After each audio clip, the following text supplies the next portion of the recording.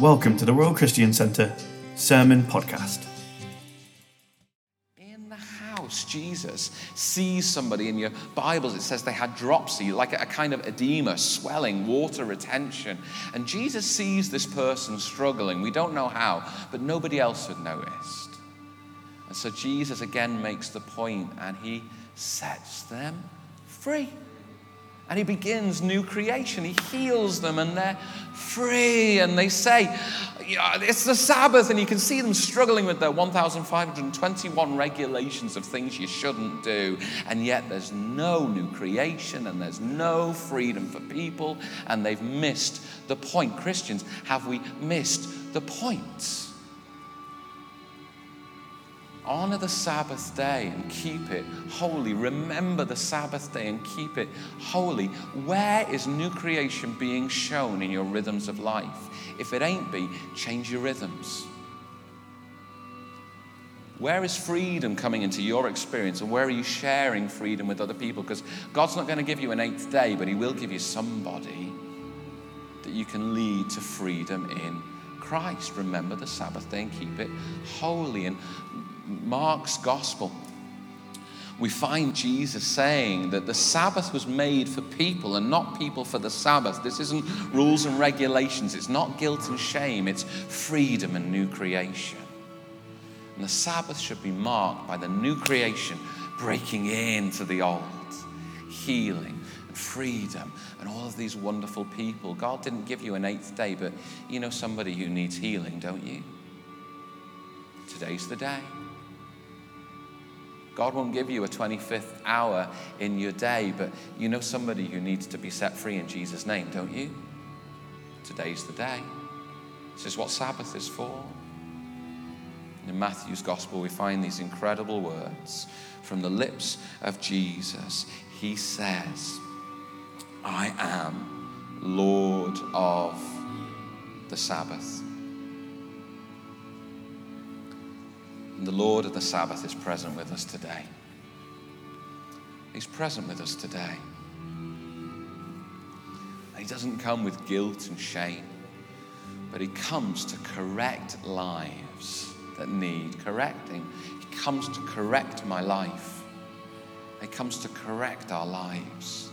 And he comes to open up, as he always does, a new and living way.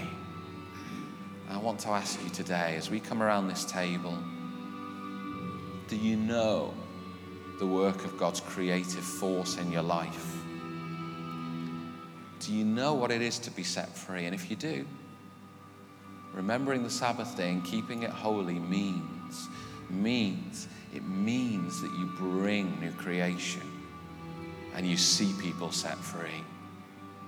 I don't lay upon you one more rule, not one, certainly not 1,521. I do offer you this challenge and this invitation that what God has begun within your life is preeminent. It's the start of your week, it's not the end.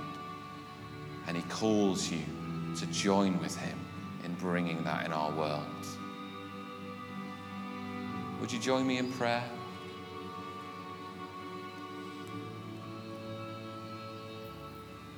This morning I've talked a lot about what it is to be made new, to be a new creation in Christ Jesus. I'm conscious that it may be today you say, I don't know that personally, that is not true for me. I've never been made new by God. Well, today God says, hey, this is the Sabbath. It's a good day for new creation. And I would say to you today, do you want Jesus to make you new? If you've never experienced that, but you would like Jesus to make you new, I would love for you to know that too. So before we move on to sharing communion, I want to make this opportunity plain.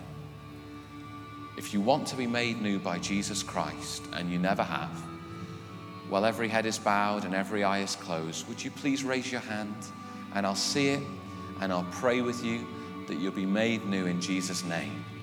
That's great. I can see your hand. That's fantastic. You can put it down.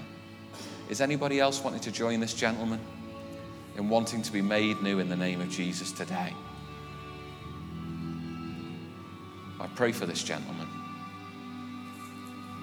Oh, and God, I pray that he would know your hand at work upon his life, that he would hear you calling to him, just as you would have called to Adam in the garden in the beginning, and you call him to come to yourself and to know you and to walk with you. Lord Jesus, I pray that you would do this work within his life. I know that you will. Make him new, Lord Jesus Christ. Make him new and set him free. This is our prayer in the name of Jesus. This morning, we're going to come around this table together. I would ask you just to consider your life for a moment or two. As we come around this table, we do so recognizing that the body of Jesus was broken for us and the blood of Christ shed for us so that we might come into the fullness of his life. What he has done is perfect and complete. But sometimes our surrender to him is neither perfect nor complete. And it may be today we are being spoken to by the Spirit that we need to reorder our lives. Where is the place of rest within our lives? How are we honoring the Sabbath? How are we appreciating his creative work in our lives? The way that he set us free? How are we sharing that new creation with others? How are we seeing others set free? For a moment or two, as the bread and the wine comes, can I invite you? Consider your life before God. And there's no guilt, no shame here. Rather, present your life to God.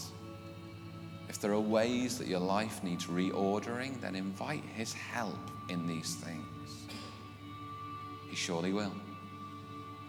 If there are ways that you have not been honoring the Sabbath and keeping it holy, invite his forgiveness. He surely will. Be made new. Be set free. And help others to do so also.